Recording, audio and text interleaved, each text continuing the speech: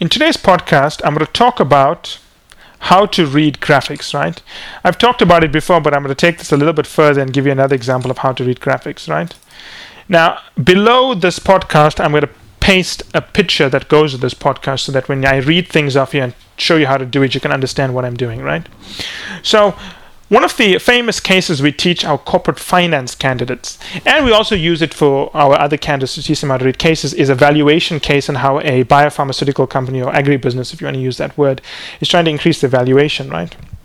It's a very scary looking graph when you initially see it. It's got EBITDA percentage on one axis, and you've got EV over EBITDA ratio on the other axis. So EBITDA is earnings before interest, taxes, depreciation, amortization, and EBITDA is enterprise value divided by EBITDA, right? So it's another ratio, right? And one of the things candidates do as soon as I give them the graph is they dive in. They just go in and say, okay, so Roche as an EBITDA percentage of 25 and an EV/EBITDA ratio of 22. But they're doing better than GSK they're doing worse than GSK on EBITDA percentage, but a little bit better on EV/EBITDA ratio. And then they'll start giving me some insights. I tell them, hey, hold the phone. That's not how you read a graph. When you first get a graph, you must look at your graph as a map. Ignore the plots on your map. Ignore Roche, ignore GSK, ignore Pharmacia, ignore Aventis, right? Just ignore them. Understand your map. So what I teach candidates to do is first I would say, okay, what is EBITDA, right? Why is EBITDA being used for a pharmaceutical company? What does it tell you? Is EBITDA, what does it tell you, right? What does EBITDA not tell you? So EBITDA, I would say, is somewhat a bad measure for some pharmaceutical companies because the purchase of equipment, which doesn't always go under R&D, is a major expense. And I wouldn't understand why a pharmaceutical company or a company like BASF, which is a huge fine chemicals and bulk chemicals company, why would you want to look at EBITDA? I would want to look at earnings because the depreciation on some of the capital goods is going to be exorbitant, right? So it's not a very accurate measure. Then I would look at what EV over EBITDA is measuring. So EV over EBITDA, enterprise value, is basically your market capitalization minus your debt and preference shares minus your debt. No, it's market capitalization plus your debt and preference share outlays minus your cash. Now, what does that mean in English, right? When you buy a company, you have to pay off the debt and you have to pay off whatever preference shares you have to pay off, right? So that's a cash going out. That's an expense you're going to incur. So you've got to add it to the market cap, right? And you add it to the market cap because the market cap is the price you're going to pay to acquire the company, right? You pay the market price. Unless they're doing so badly, you're not going to pay the market price, but that's very rare. So what we're saying with EV is that the true takeover price of a company is what you'd pay for its market capitalization, which is share price times number of shares outstanding, plus the amount you'd have to pay off the debt and the preference shares, minus cash and cash equivalents. Because when you buy a company, whatever cash you have on the balance sheet, you're going to take it and keep it for yourself, right? So the acquisition of a price of a company goes down by the amount by which you took over the cash position, right?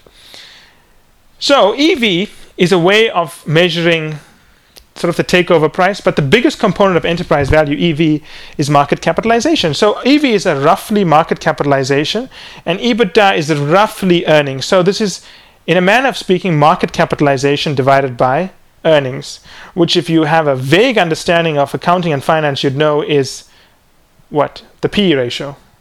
Market capitalization divided by the number of shares, and then earnings divided by the number of shares gives you the share price divided by earnings per share, which is the price to earnings ratio. So the y-axis has price to earnings ratio and the other axis has EBITDA, right? So again, not even looking at the placement, I would say I would plot a line across from the 15 on the y-axis, and I plot a line up from the 25 on the x-axis, which will then give me 4 quadrants. And then I would ask myself, what does it mean to be in each of these quadrants, right? If I have a high EV/EBITDA ratio, that means my PE ratio is generally high, and I'm producing a lot of cash.